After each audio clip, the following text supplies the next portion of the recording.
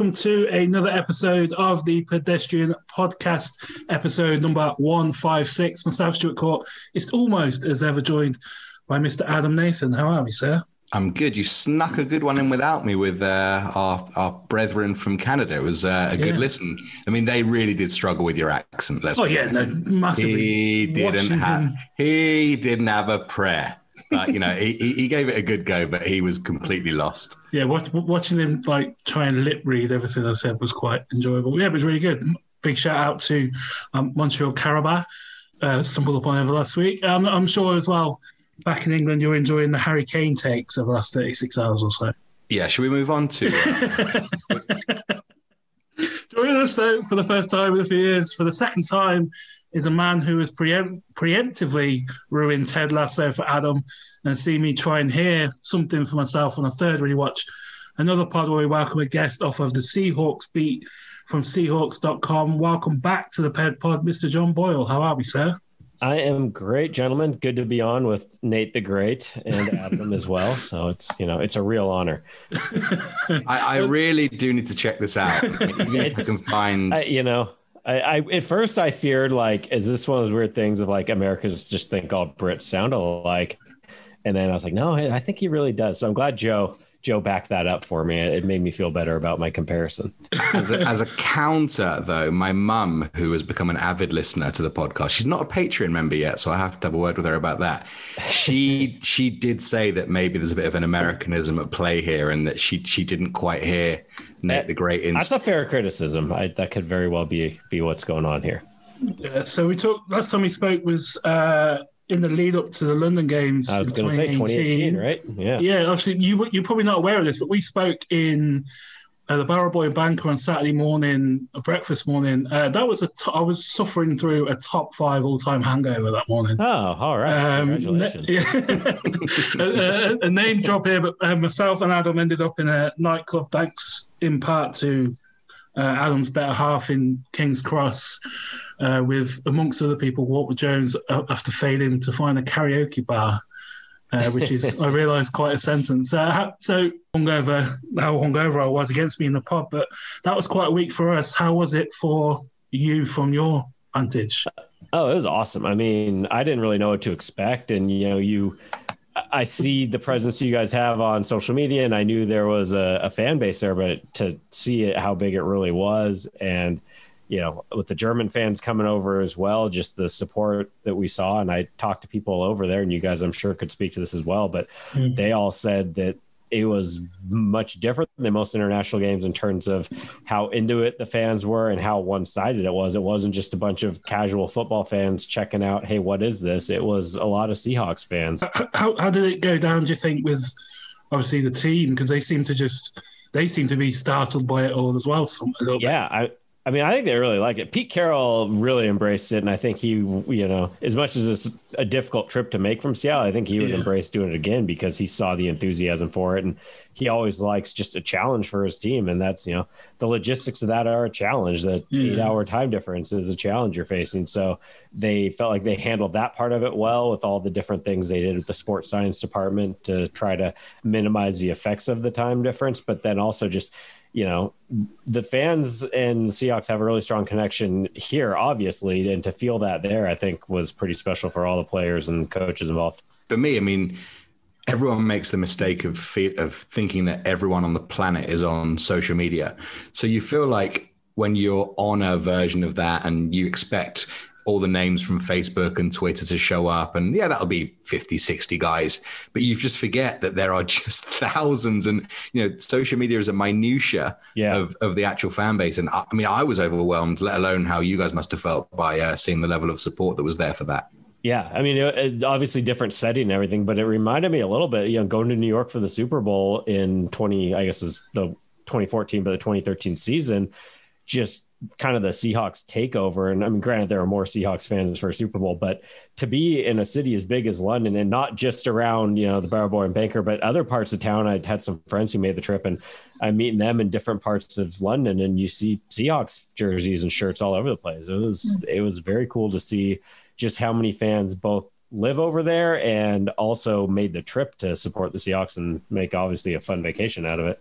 Yeah, so jump forward a few years. How was the last year covering the team? Obviously, we spoke to Joe, Mike Dugas, some of the guys over at 710, and obviously they haven't been. It's like making the best kind of thing. Was that the same for you guys at .com as well? Yeah, I mean it's not as fun, obviously, to do it all remotely. You don't build those relationships in the locker room where you get to know guys. I mean, there's players who came and went for the 2020 season that I never saw in person or met. When normally I'm in that locker room 3 days a week during the season and after games, and you get to know those guys a little bit. A player like Greg Olsen, I never said hi to in person, which is just a little odd. So, I think both teams and media made the best out of a difficult situation and did it as well as they could. But you definitely, I think the fans missed a little bit of the, quality of or variety of quality content they would have got out of a normal season when people can be writing a lot of different stories. But again, just having a season, I think was great. I think it was really good for fans. But yeah, I very much looking forward to getting fans back in the building and hopefully getting back to a more normal media environment so we can get back to covering the team a little better. Yeah. What do you think normal will be in that sense? Because it wouldn't stun me if players were quite delighted to have you guys well out of their way on a daily basis. I'm sure it depends a little bit on the player. I mean, Marshawn Lynch would have loved the 2020 season. I'm sure hey, no media in here every day. Great. But yeah, I don't know. I think that's going to come down to what teams want to do. And then there is a, professional football writers media association that advocates for them. So I don't know if that's going to be a fight, if it's going to be let's do some sort of hybrid model of, maybe kind of more the mixed zone system you guys are used to there, or you're not in the locker room. It could also, I'm total speculation. I don't know anything, so nobody quote me on this, but there could also be an element of how many players get vaccinated. We're seeing with Major League Baseball right now, the vaccination rates aren't super high. And I don't think the players union is going to allow players to be forced to be vaccinated. So if you have teams that a decent chunk of players are not vaccinated, I would think that you're going to have more protocols in place similar to last year. If everybody's getting vaccinated, maybe it's more open. I just don't know, but I'm cautiously optimistic there will be more availability to the media. I just don't know yet what it will look like, whether that's more in-person press conferences, but no open locker room. Like I said, maybe mixed zone stuff. I don't know. I do hope it opens up some though. Cause again, I think it's better for the fans when it's not just, hey, these three players are on Zoom after the game and that's all you're going to get. Yeah. The whole idea of the open locker room, is that something that just happens and no one debates why it happens? Or is it like a league mandated thing? Or like, could a team just say, piss off? No, there's rules in place. I mean, obviously it started, earlier on in these sports when TV wasn't as big. It was, I mean, that newspaper coverage was really how fans got to follow the team, how they got to know the team. And I think back then, especially the print media had a lot more power over leagues of like, you need us to promote your sport in essence. I think leagues are pushing back because they realize maybe they don't need that as much as they used to. But I come from a newspaper background. I would always stick up for them to get that access because I think it's both good for the sport and good for the game and for the fans to have that kind of coverage and not just, even though I work for a team, I'm going to get that access probably more so than others, but I would want to fight for the newspaper to get pretty much equal good access because I think it's better for everybody. But yes, to your point, there are rules written in of media obligations. I couldn't speak to every league because I haven't covered them all, but in football, there are, rules. The locker rooms have to be open this many times. Coach has to talk this many days. Players have to be available in the locker room, or if they're, considered star players like a Russell Wilson, they don't have to be available in the locker room, but they have to do that podium press conference once a week. And there's fines involved if teams, obviously Marshawn Lynch, the most obvious example, but teams can be fined too. So there are rules in place. I think last year, both sides were willing to look at, hey, this is a exception and where this is about safety and health, and everybody just sort of went with it. But yeah, I'll be curious to see again how this unfolds. So obviously one aspect of that, what was being in CenturyLink, Lumen Field, like, because obviously me and Adam are lucky enough to be there, been there 4 or 5 times, hoping to come over this year as well. But the whole vibe of it must have been completely alien to what you've got used to over the last 10, 15 years. It was really weird. And I tell you what, the first thing that really struck me is, game day, we all get there pretty early. And on a normal game day, you get there and the stadium's empty, and then it slowly fills up and this kind of buzz builds. And you kind of, even if you're not watching a clock, you kind of know kickoff's close based off the energy in the stadium. And, you're working, you're writing about the inactives and maybe losing track of time. But that sort of, you have this internal, okay, things are getting going. All of a sudden it'd be right before kickoff and players are around the tunnel and you're like, wait, it's game time? Like, it's just so quiet and no energy. And then obviously as the game's unfolding, you're hearing players yelling, you're hearing coaches. So it was a little strange. I mean, in a tense, close finish, which seems to be every Seahawks game, you kind of forget as the game's playing out because you're more involved in what's happening in the game and paying attention to that. But you definitely felt it. And in those late game moments that the Seahawks were on defense, you missed that excitement and energy and noise. And yeah, I'm sure we'll have some fans back. I hope it's all of them because I really missed that element of it. It was a lot of fun to be a part of. Yeah, so one of my gigs over here is to do the match day stuff for my soccer team. And it was the whole performative nature of pre-game is just completely gone because they're obviously coming out from opposite tunnels. The linesmen are coming out from a different tunnel. It was very disorganised, but they got on with it quicker. So I guess it wasn't all bad because they just run out and then they start playing instead of coin tosses and the rest of it, Adam. Yeah, I mean, in a sport where I need to smash you in the head as hard as I can, and every play is ultimately something that goes on your resume. Did any players speak to how? Because I was quite surprised and impressed as a fan by there didn't appear to be any let up in the intensity of almost any play, and even the dead rubber games seemed to have that full NFL intensity, even without the adrenaline provided by the fans. Did anyone speak on that as something that they were surprised or thought different of at the time? That was something that both Pete Carroll and the players talked a lot about, both leading up to and in the season. Of that was kind of a big thing. They made a big point of emphasis of, I think the term he used was creating their own juice. Of look, we're not going to have the fans. The Seahawks again rely on those fans a lot, especially on defense. So they knew.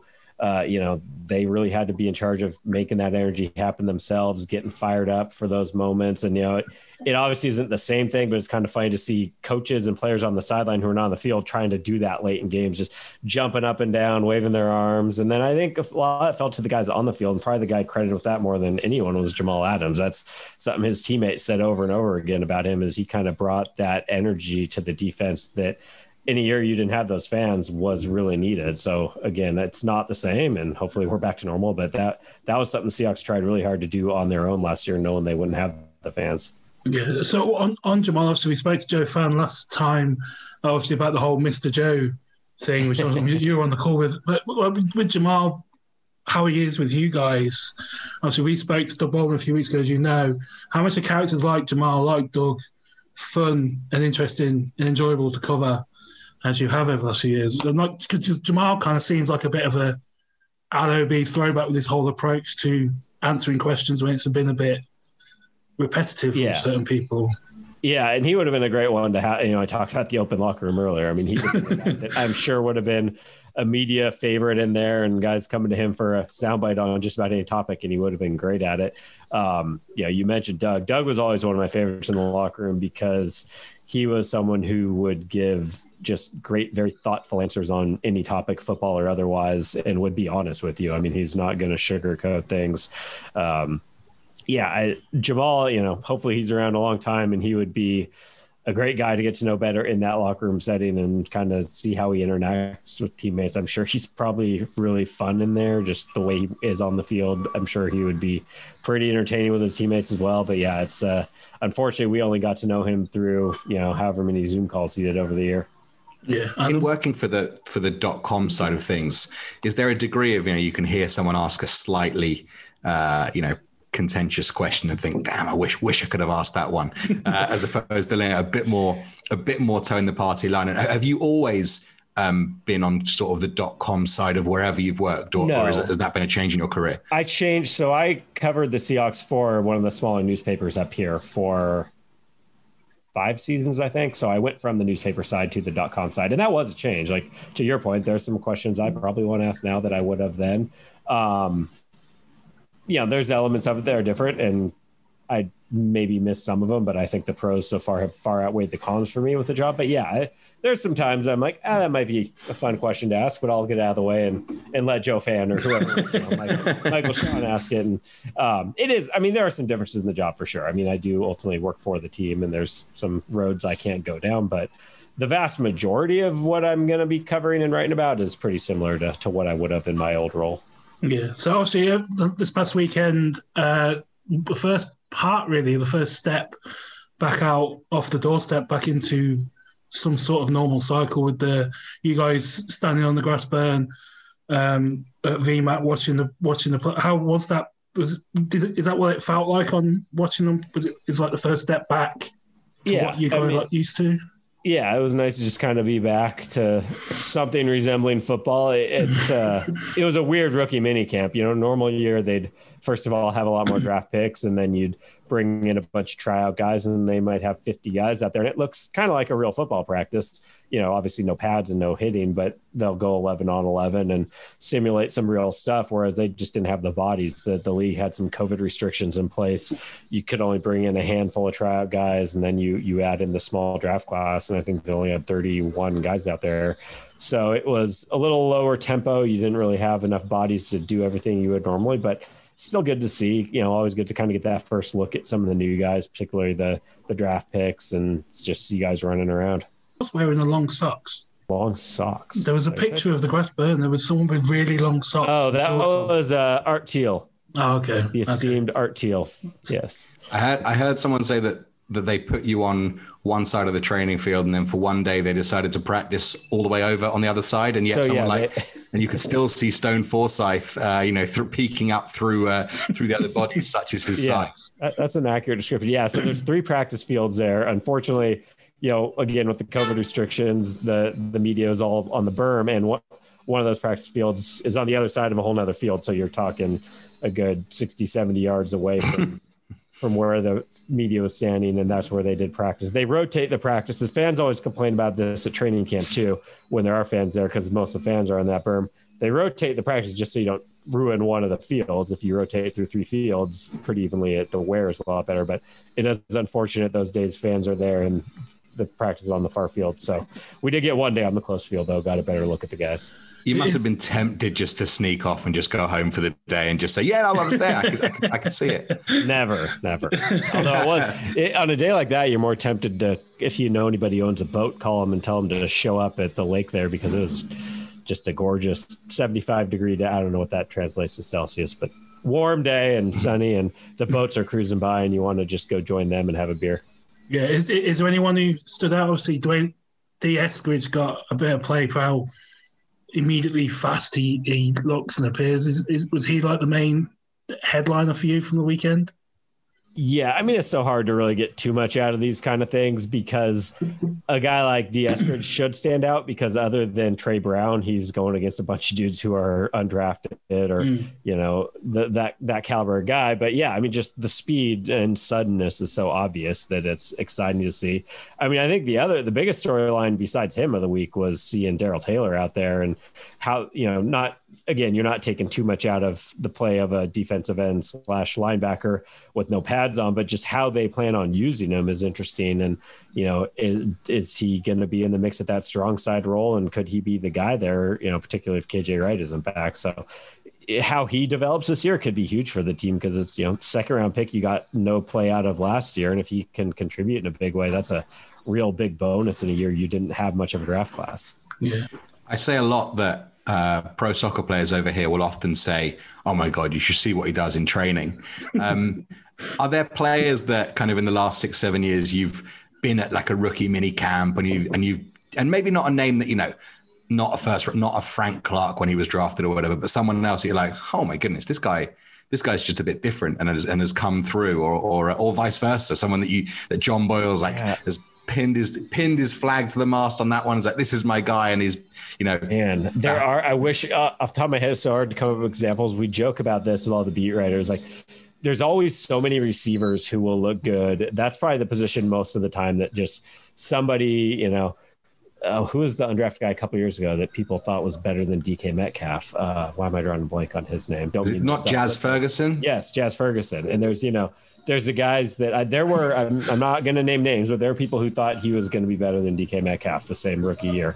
And there's guys that just wow you and never amount to anything. And then there's guys who you're kind of like, well, he doesn't look great. And then he has a great career. So I can't come up with a great example. I mean, the best example of a guy who maybe wasn't a household name, who looked great in camp and then backed it up was Doug Baldwin. I mean, that was a guy who came in, and from the get-go, you're kind of like, why was this guy undrafted? He looks like he can play. And sure enough, one of the best receivers in franchise history. So, yeah, there's kind of all sides of that. There's the guys who you're wrong on, the guys you notice and think they look good and they are. And then there's the guys you just miss. So it's a fun part of training, kind of a fun exercise in training camp to try to project, and we're wrong more often than not.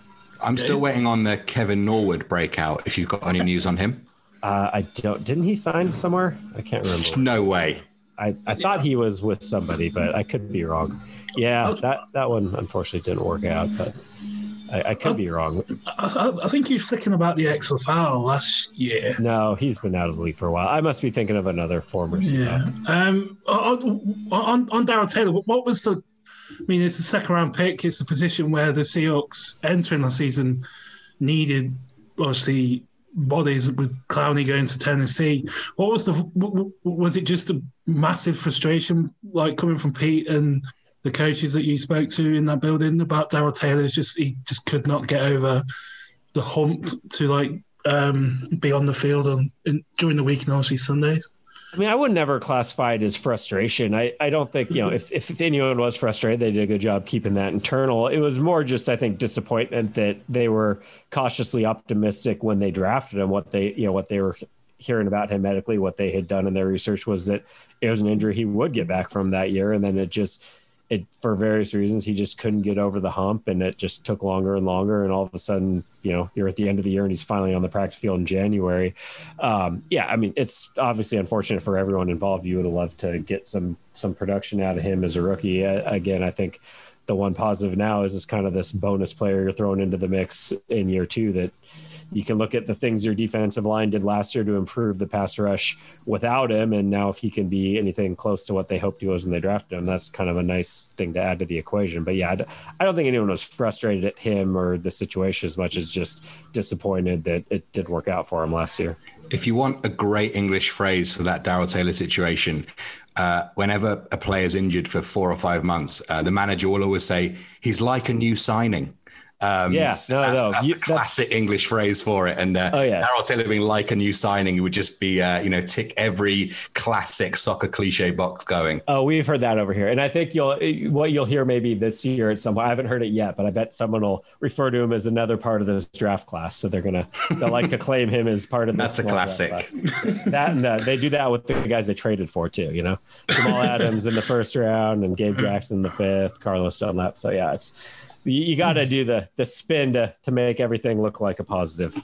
Yeah, so last week, Joe was really pumped. He was quite waxing lyrical about the new OC and Shane Waldron. Obviously, again, you couldn't really take much from what you saw over the weekend. But is that a sentiment that you share, like talking to Tyler Lockett on the one opportunity you have, that this could be a different looking offense, as different as it's going to be with the top guy calling the shots, really?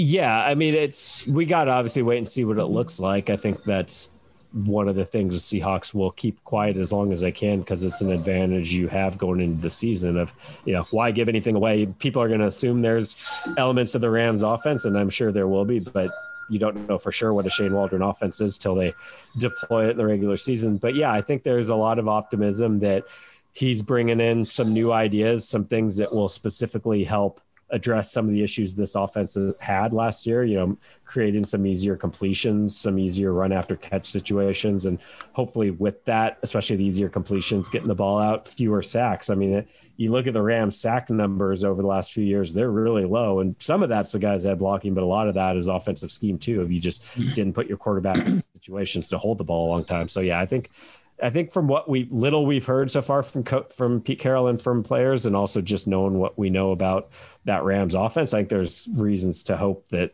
it'll be a pretty good addition to the Seahawks.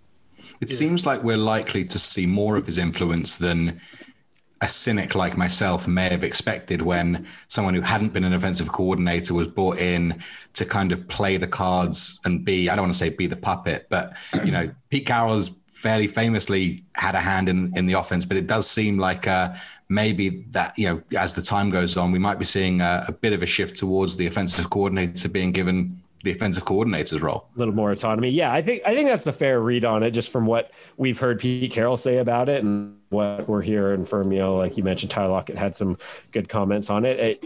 Ultimately Pete Carroll's going to be the head coach, and if he has some strong opinions on things, he'll get his way. But I do think when you saw the way the season ended last year and, the offense faltering, and Pete Carroll obviously made that change, knowing some things had to change about the offense. So yeah, I do think we'll maybe see more change. If you look at, the change from Bevel to Schottenheimer, I think you might see the offense change more from Schottenheimer to Shane Waldron than it did last time.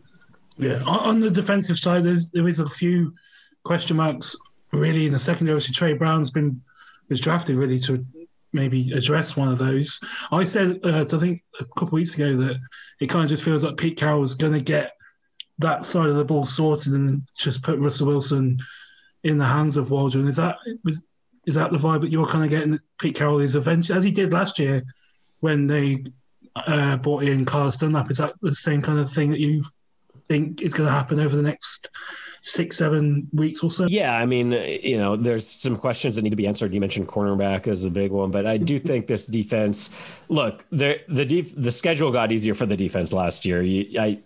You can't completely throw that out of the quality of offensive quarterbacks, but that group did improve, and the pass rush legitimately got a lot better as the season went on. So I think, I've seen some people refer to this as like, the Seahawks are going to the year with a bad defense, and they're looking at the total, yardage last year and the points, but that was so skewed to the first half of the season.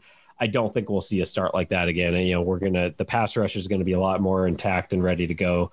Jamal Adams obviously is going to have a year under his belt. If they can get two guys out of that big group of cornerbacks who they feel good about. I mean, I think we all like DJ Reed, what he did, and maybe you pencil him into one starting job and figure out of all those other guys who's the other starter.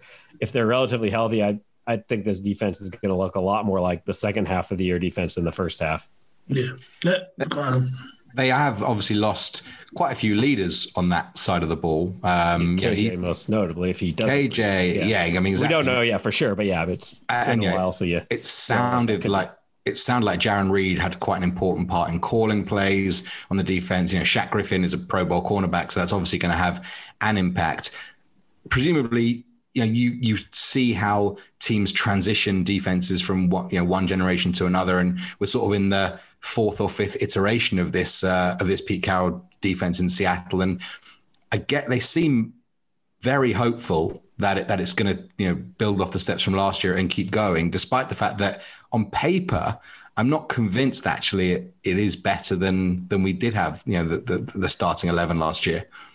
Yeah, that's fair. I would say I think the pass rush is better, especially when you look at how it started last year. We didn't have Dunlap. Mm-hmm. I mean, from where they were last year at the beginning of the year, you have Dunlap, you have Kerry Hyder. Again, hopefully you get something good out of Darrell Taylor. If they don't bring back KJ, that's obviously almost impossible to replace what he brings you. But they really are high on Jordan Brooks, and if he becomes that every down linebacker, we'll see how much they do at nickel. I'd say if. Cornerback to me is the biggest question. If you can get, whether it's Witherspoon, whether it's Trey Brown, whether it's somebody else to step in and play at a high level, maybe not be an all-pro, but be a really solid starter opposite DJ Reed, then I think this defense can and will be better. Jaron Reed, you didn't replace that production. I think you improved on the edges. I think you'll also see some guys, whether it's Hyder or LJ Collier, move inside a lot more to kind of eat up some of those interior snaps.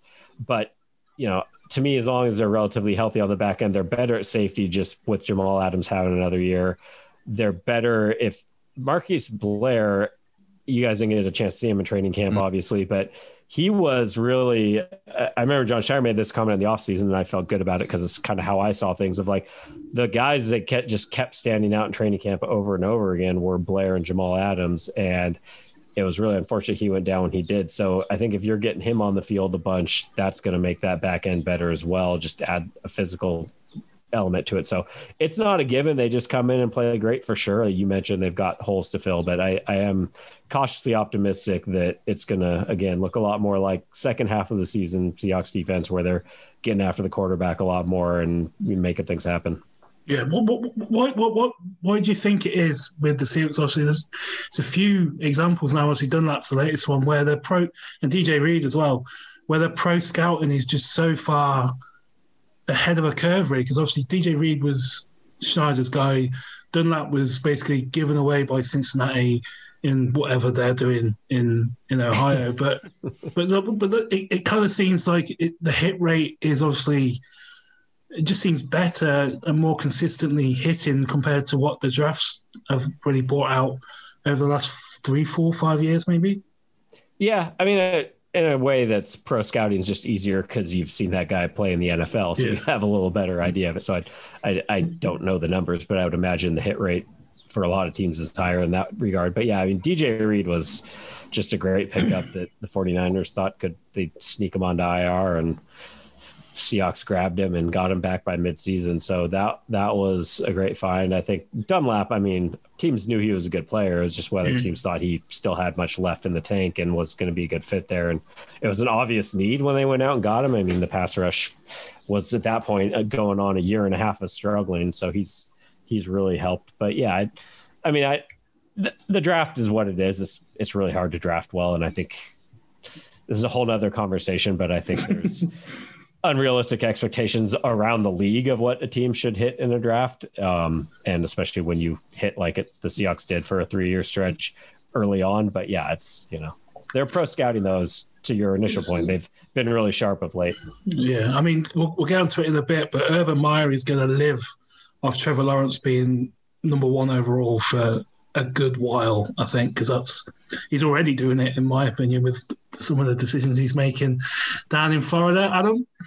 Yeah, I mean, look, we've done terrifically well to get 25 minutes of Seahawk chat on May 18th, when, let's be honest, absolutely nothing of any interest is really happening. As one of the few dead spots in the football calendar. So, any schmo like Stuart and I know that Doug Baldwin and Michael Bennett are a great locker room interview, but I'm fascinated to know kind of maybe a guy that we wouldn't have thought of as someone that you really enjoyed speaking to. I think I heard someone say that a few years ago, of all people, Eddie Lacy was just a really great guy to talk to, who was super shy. No one was talking to him because he wasn't really producing. And then they spoke to him and he was a great guy. And I think where we love to get a bit of behind the scenes access and a couple of stories of someone that maybe our listeners, if we're lucky, wouldn't have heard of as someone that's great to talk to. Thinking of some, obviously the recent team, I haven't been in the locker room with some of those guys, but DJ Fluker was a great one. I don't know that I've seen many people with more enthusiasm about football than that guy. He just always was, you could just tell he loved every day of being out there and just being a part of it. So he was a really fun one. Sometimes it can just be guys you have something in common. Like I would probably spend more time talking to Sean Shedd over the years because we happen to have kids the same age. We both had our first kid about a week apart in 2015. So over the couple of years after that, we would just be trading notes on our kids and all that. So sometimes it can just be as simple as that. But yeah, it's, he's more of an obvious one, but KJ Wright and Bobby Wagner, they've had their lockers right by each other for a decade, and they're both guys that are incredibly approachable and down to earth, for especially Bobby Wagner for being, a true superstar in the league and a Hall of Famer. But both those guys are super accessible, just super down to earth, good guys. It's funny though, with Bobby Wagner, I've joked about this with the beat guys, is he'll be that way and you feel like he's just kind of a normal guy like us. And then he'll drop into a interview how, I met Jamal Adams when I was in Monaco at an event that Michael Jordan flew us out to. Like, okay, you're not like us. You get flown to Monaco by Michael Jordan. So. Obviously, along those lines, DK Metcalf a few weeks ago ran 10.36, 100 meters, and Pete Carroll was effusive about that and about the benefits of that for him in his workouts and stuff. But that is, he's again, like Jamal, is a different vibe when he talks to you guys. DK is just different, isn't he? Yeah. It's always struck me. I mean, this is not breaking news. You'll hear anyone describe this way, but just how humble he seems for a guy who grew up in an NFL family, has been basically a star his whole life. He was, highly recruited. He decided to stay home and play Mississippi. But if ever there were a guy who could have an ego and feel like, yeah, I'm the man, both because of just how he grew up being around the game, and let's face it, he's really good and he's just a physical freak show, but he doesn't come across that way even a tiny bit. He's confident, he believes in himself, and he's got that kind of confident swagger, but he's just a real chill, down to earth dude. And I was kind of surprised because like most people, I kind of got to know DK Metcalf, not know him, but know of him because of the viral shirtless photos in the pre-combine buildup. And you just kind of assume a guy that's posing for pictures who looks like that might have some ego to him. And then you start talking to him and it was not the case at all. So yeah, he's been a fun one. And I feel like he's just scratching the surface as a player too. Yeah. Also ripping his shirt off as he walked into the meeting with Pete Carroll. I'm bummed I missed it. So one of the, we talked earlier. That just seems so out of character. Well, so even good or bad way.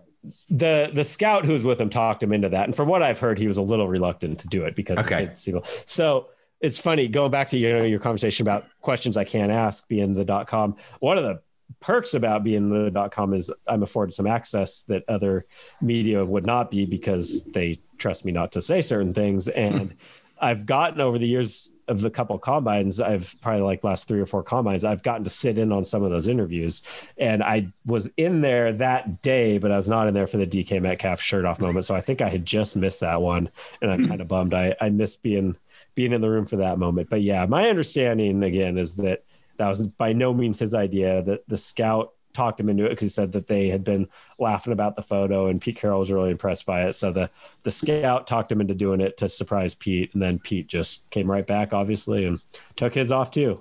Yeah. Also on DK, I think that's the root of Adam's hottest take for the Seahawks as well, isn't it? DK Metcalf and what may be coming up in the next year. Well, I'm very happy to talk about it as a thought process in the sense that if wide receivers, the market is going to be upwards of $25 million a year, unless the cap has a dramatic uplift, I'm not sure any receiver, let alone in a Pete Carroll-driven offense, can necessarily play to that. And if you're looking for draft picks, maybe that's one of the few stars that you could get rid of, knowing how many great wide receivers are coming into the game year on year. Obviously, it's a very serious thing to say, but I'm saying it quite whimsically. But if you're looking to get picks back from somewhere, maybe that's one way that you choose to do it. I'll say I understand the process you're going with. I don't see how, and if he continues on the path he's on, he strikes me as one of those guys you just don't let go. Yeah, I'd also say let's wait and see what a Shane Waldron offense looks like for a year before we decide the value of a receiver.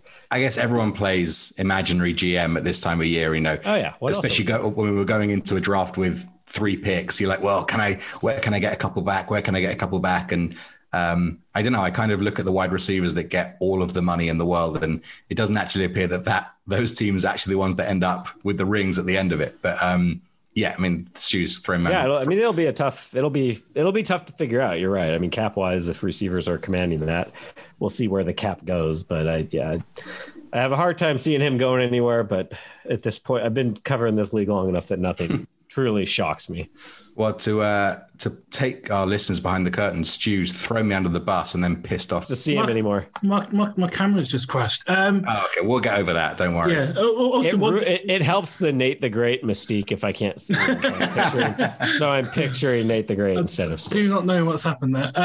So obviously, another thing like DK, you could kind of see that how humble he is in the post-race interview as well, because he just put in all the praise on the other 9 people he raced with, thanking them for letting him race him, kind of thing. It was really cool to watch.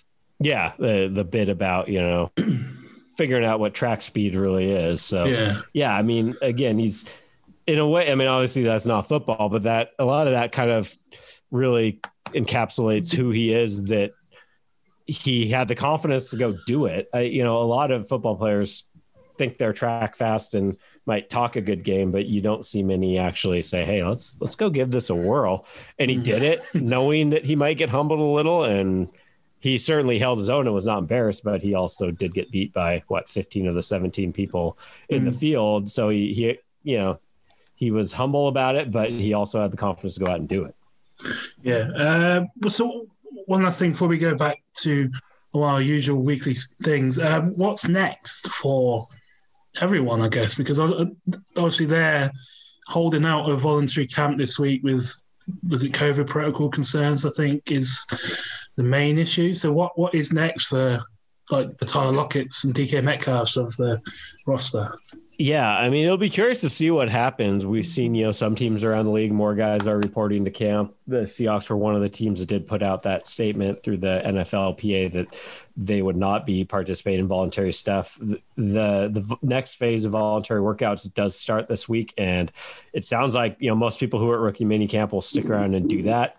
Veterans are allowed to, and I'm sure would be welcome with open arms if they want to show up. I've not heard yet if any have or not. But if assuming they don't, they stick to that plan, then what's next for them would be working out on their own. There's going to be, like in the COVID year last year where everything was virtual, there will be virtual meetings, all that they will take part in. And then it'll be, getting them back in July for a mandatory in mid-June for a mandatory mini camp. So we'll see what happens. I know there's been different reports of teams shuffling their off-season schedule to try to make it more appealing to players to maybe show up for some. So Pete Carroll kind of implied in his press conference that they're talking about different options. So maybe we see the schedule shift a little and guys do come in for a little bit of OTAs. Maybe they don't and they stay away and just come in for a mini camp. It'll be, wait and see. I don't know what it looks like yet, but yeah, rookies will be around working out in person, and it'll be online meetings for the veterans until something else occurs.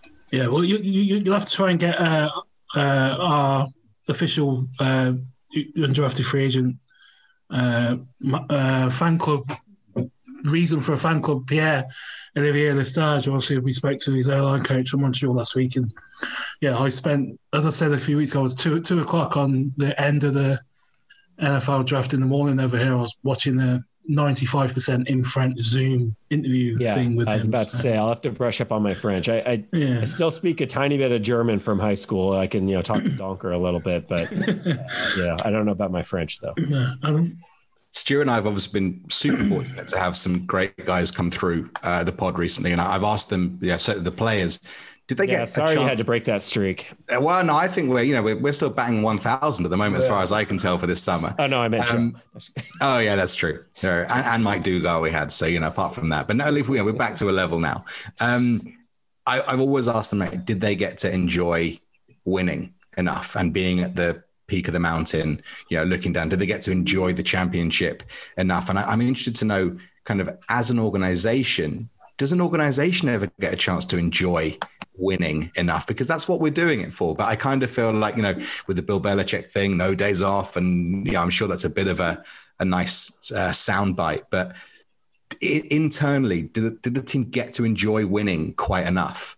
That's a great question. I wasn't with the team the Super Bowl years, so I can't speak to that. I do just think, to your point, though, there's just, unless you're a coach or a player or an employee at any level that knows it's your last year, that you're hanging them up after that, I just don't think you're ever going to enjoy the ride as much as you should, because you're thinking about what's next. You don't succeed in the NFL by just focusing, going all in one year and not think about the future. You're going to probably have some issues with team building down the road. So, I would be, I don't know what players have said to that question. I'd be willing to bet a lot of players in 2013 just kind of assumed that was going to be the norm for them for a while, and maybe didn't quite appreciate how hard that is, because they just kind of rolled to that Super Bowl as a young team, and they got back once, but never got back again. So I don't know as an organization, again, because I wasn't part of it. I think, we all appreciate the success the team has had. That's very rare in the NFL in terms of sustaining the success. But yeah, I do think there's an element of, it's hard to fully appreciate while you're a part of it. It's more something you can really appreciate afterwards. KJ, from memory, I think said he didn't even really realize that he wasn't enjoying being a player until he got his injury a couple of years ago. And then when he came back, he started to cherish the moments much more, which I thought was a really interesting thing to say. And I think both him and Doug Baldwin said that they didn't really get a chance to embrace being at the top of the mountain, because there was always this thought of, well, let's go and do it again, or let's get this guy. It's fascinating though, because You'd think that in a sport where the season is 5 months' time, there'd be some off time, but the calendar really does never stop, does it? Yeah, I mean, there's a little break here and there for guys, but yeah, there's always something. It's just ongoing, pretty much year round these days. So yeah, I'd be curious to. I think maybe for a player, the time you'd appreciate most is if you had a veteran guy, let's say a Bobby Wagner, who won it a long time ago, and then maybe gains this appreciation for, okay, this is actually really freaking hard to get to that level. Maybe that's when you appreciate it more, is if you've been fighting to get back and you finally do and come out on top. So let's hope they can experience that, and we can ask them next offseason. That'd be great. That would be great. So we appreciate you jumping on, John. Obviously, we're going to jump back in the bin. Adam, I'll start. I've already mentioned him. I'm not going to have a Tebow take because I think, as someone put on Twitter, no one has a good Tebow take. But Urban Meyer he's just, apart from Trevor Lawrence, which is obviously the slam dunks of all slam dunks. I don't really like Urban Meyer anyway because of things that happened in the back end of Ohio State, and he just seemed to let everything go at Florida as well. But the Etienne thing, the Tebow thing, the strength and conditioning guy a few weeks ago, he's just he's going to live off Trevor Lawrence for probably quite a few years, and it's just it's going to be to the detriment of that entire team, I think, because I think the Khans, Tony Khan or Shah Khan, whoever makes the decisions down there, has made a bit of a boo-boo with this one. John, I'll let you take that if you're even allowed to talk about. I don't know. I mean, we play the Jaguars this year. I don't know if I'm going to go down that road. I mean, they'll put it on their bulletin board. It'll be on the bulletin board, John. Yeah, they're going to put it on the bulletin board. Seahawks employee on this podcast. No, I mean, look, your point about the quarterback. If you draft a quarterback in the top few picks, everyone's living. I mean, the 49ers are living off Trey Lance, not this year, but down the road, if that pick works out, it's worth every thing you gave up for it. If it doesn't work out, man, that's hard to come back from when you gave up all those first round picks. So if you're taking a quarterback early, everybody's kind of hanging their future on that. I won't get into all this stuff on Urban Meyer and his past, but we'll see how it goes. I guess it's Pete Carroll has been the outlier in terms of college guys coming in and really thriving in the recent NFL. So it's a tough adjustment to make. We'll see how he does. Yeah. Adam? I've got a couple. One of them, John and Stuart, you'll both know, is Kevin Shockey from 950 KJ. Kevin Shockey. I love Kevin. I've been out for dinner with him. Him and his wife. My wife, we all went out for dinner in London a few years ago. And I think it's fair to say that Kevin betrayed me on social media a couple of weeks ago. The shot he took at Tottenham? I'm not even going to bring it up because I don't want to talk about it because it upset me. It upset me. And Kevin, if you're listening to this, you're in the bin. But as I did say, all scores are now settled. If you put yourself back in the bin, that's your problem, not mine. You'll have done something wrong again. But, for now, we're even. But don't do it again. And my second one, John, he's going to be very blindsided by this. I've been saving this up for about a month now. Stuart and I both listen to another podcast. It's a cricketing podcast, so the sport of cricket. And Stuart actually got me into it. And at the end of every episode, they do shout outs for like birthdays and anniversaries and new jobs and whatever. And last month, it was Stuart's birthday. So I actually wrote into the podcast and said, can Stuart have a shout out? And so the podcast got released on a Wednesday. And I said to Stuart, have you listened to the podcast? Yeah. Just about half an hour through. So fine. About an hour later, I went back. Have you listened to the podcast? Yeah. Listen to it. Crickets. Nothing. He didn't say a word. They gave Stuart a birthday shout out and he didn't realize he missed it. No, he heard it, but he didn't realize that he was the Stuart being shouted out for his birthday. And, for that, not even a thank you. And for that, I have to put my co-host Stuart Court in the bin. I just thought it was disgraceful behavior. One, I definitely did thank you. Two, it was part of like 15 names who the birthday was. It was only a first name thing because obviously they wrapped through it. So, yeah, that's my defense. I would have been listening out for it, John. That's all I'll say. If somebody asks, hey, did you listen? And I'm sorry if I'm stepping on toes here, but are we going to get to the grammar yet? I mean, oh my goodness, I forgot about the grammar. That's the third one, right? So I think we discussed this with Joe Fan. Who started? I just jumped into a conversation. It was one of the radio guys, wasn't it? I think it was Paul Gallant. I think it was. Yeah. And I have a real issue with the lack of pluralization of the city name in team names when you'll say the Seahawks are, but Seattle is. And I am just about okay for you guys minding your own business over there and talking about your own teams. But when they'll say Tottenham is as opposed to Tottenham are, that's enough to send me around. I mean, I'm not a difficult man to. I will grant you that. If I'm fine if I'm talking about Tottenham or Liverpool or whatever with going plural there. But to me, it's, it's how we do it here. It's, like I said in the tweet, Seattle is a singular city. If I were going to say Seattle is your favorite American city to visit, then I don't know why you say Seattle are your favorite American football team. Because it's a team. Yes, a team is a singular. It's a team is made up of people. players, but team, I don't know. Team is a singular noun. It just doesn't make any sense. It doesn't. Stuart, I might need your help on this one. Agree to disagree. He's going to throw him under the bus again. No, I'm not. I think I agree with you, Adam.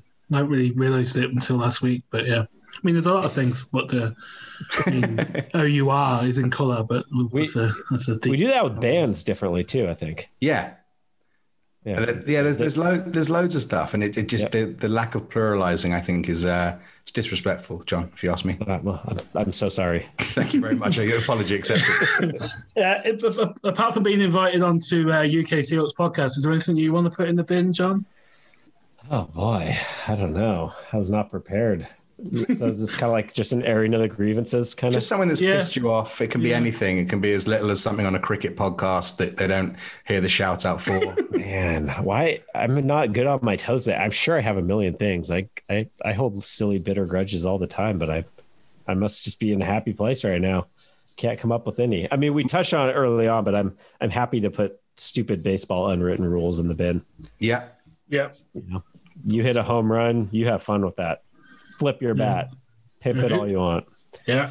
There was one, I think, in a high school game a couple of weeks ago where a kid, like a commentator or an ex-player was having a go at this kid for being excited about hitting a home run to where his team came from 8-0. Like a huge comeback. Yeah. They really need to get over themselves. Yeah. Also, I feel like if they didn't wear a suit, they'd run faster. Possibly. The baseball uniforms are kind of weird, huh? They're completely bizarre. And the managers wear them. That's great too. That's the weird What thing. Other sport do you have the manager in full uniform? The best thing about baseball uniforms is the lack of like gaudy sponsorships over all of them. It's just a team and that's it. Although that is one thing. We do have a couple of examples here. There's a manager called Tony Pulis, John, who he used to turn up to every match wearing a suit, shirt and tie. Then he'd change into his training kit to manage the team and then get in the showers with the players at the end of the game. And he actually headbutted one of the players in the showers after the game and then got back into his suit as if that's just a totally normal thing to do. Who was he managing? He was managing Stoke City at the time. Wow, that's a good time. Did he like lace up the boots too? Probably. There have been a lot of assistant managers that wear boots for absolutely no reason. It's proper football man. There's some coaches in the NFL that does that. It's kind of fun to see. Yeah. I feel like one of the Ryan brothers would, if they were allowed to, put the whole uniform on if they were allowed, and the pads. I don't know if he still has them, but Ken Norton had an old pair of cleats he'd wear when they practiced on grass that were, I think he might have played in them. They were so old, but they were in bad shape. And he would only wear them for grass. He wouldn't wear them for the turf fields, but yeah. I guess, cool. If you're running around out there, might be practical. Yeah, that could work. Yeah. As I said, massively appreciate you jumping on, John. Obviously, also massively appreciate you reaching out over the last few episodes of Doug Baldwin One. It is massively appreciated that someone takes the time to listen, especially someone who has much more important things to do than listen to us. That is definitely not true. John, how do we get Stuart a job on the Seahawks team? I think it's been he's going to have to move here first. I don't think we can. I mean, I'll do that tomorrow. Yeah, that won't be a problem. We can find him accommodation. We can get him the flight, but we need to get Stu working in the NFL, I feel. And I feel like it's now your responsibility, John, to make it happen. And you'll be in the bin if it doesn't happen. Currently have a hiring. I'm not in a hiring position at my job, but when I am, I'll let you know. French-Canadian player liaison. Yeah. That's a very specific title, and it's one every 7 years. So yeah, if he makes the team and sticks around, just his guy. Oh, John, I have one more question. How on earth do we get our hands on the training uniforms that the players wear? Because they are nicer than any of the game jerseys. Really, you like those? Oh, the blue with the white number. White? That is the most. I've been dreaming of an '89 Baldwin training jersey for as long as I can remember. Really, I don't know if they ever sell those like in auctions. If like they get players to sign them or anything. If I find out, I'll let you know, Adam. They're clean. Have you just ever hit up Doug? Maybe he has one laying around. We probably should have done that when I had the chance to talk to him for an hour and a half, as opposed to asking you. But, yes. I probably missed the boat on that one, I suppose. So, obviously, apart from Seahawks.com, where can people catch your social media musings? Yeah, I mean, Seahawks.com is for anything I've written. Twitter is at John P. Boyle for, I'll usually tweet out links to what I'm doing and or not funny dad jokes occasionally. Bad puns, big fan of those. Cool. So next time the Seahawks are over, we'll have to try and hope it's not in an international break, and no kidding. Maybe go to Hayes and Yedin and Crystal Palace as well, because that's the Ted Lasso spots to hit. Apparently, yeah. Hopefully, we're back there soon. That was a lot of fun. We really thought we were getting a game this year. We were all the leaks. We thought we were getting one. There were rumors. I was hopeful, but. Yeah, hopefully soon. That'd be great to get back. Yeah, cool. Massively appreciate it. All the people listening and all the people on Patreon. I appreciate your patronage and your financial support to me and Adam being doing this for pretty much every week since the season ended, which has been remarkable, really. So I'll continue. Until next time, this has been the Pedestrian Podcast. Go Hawks.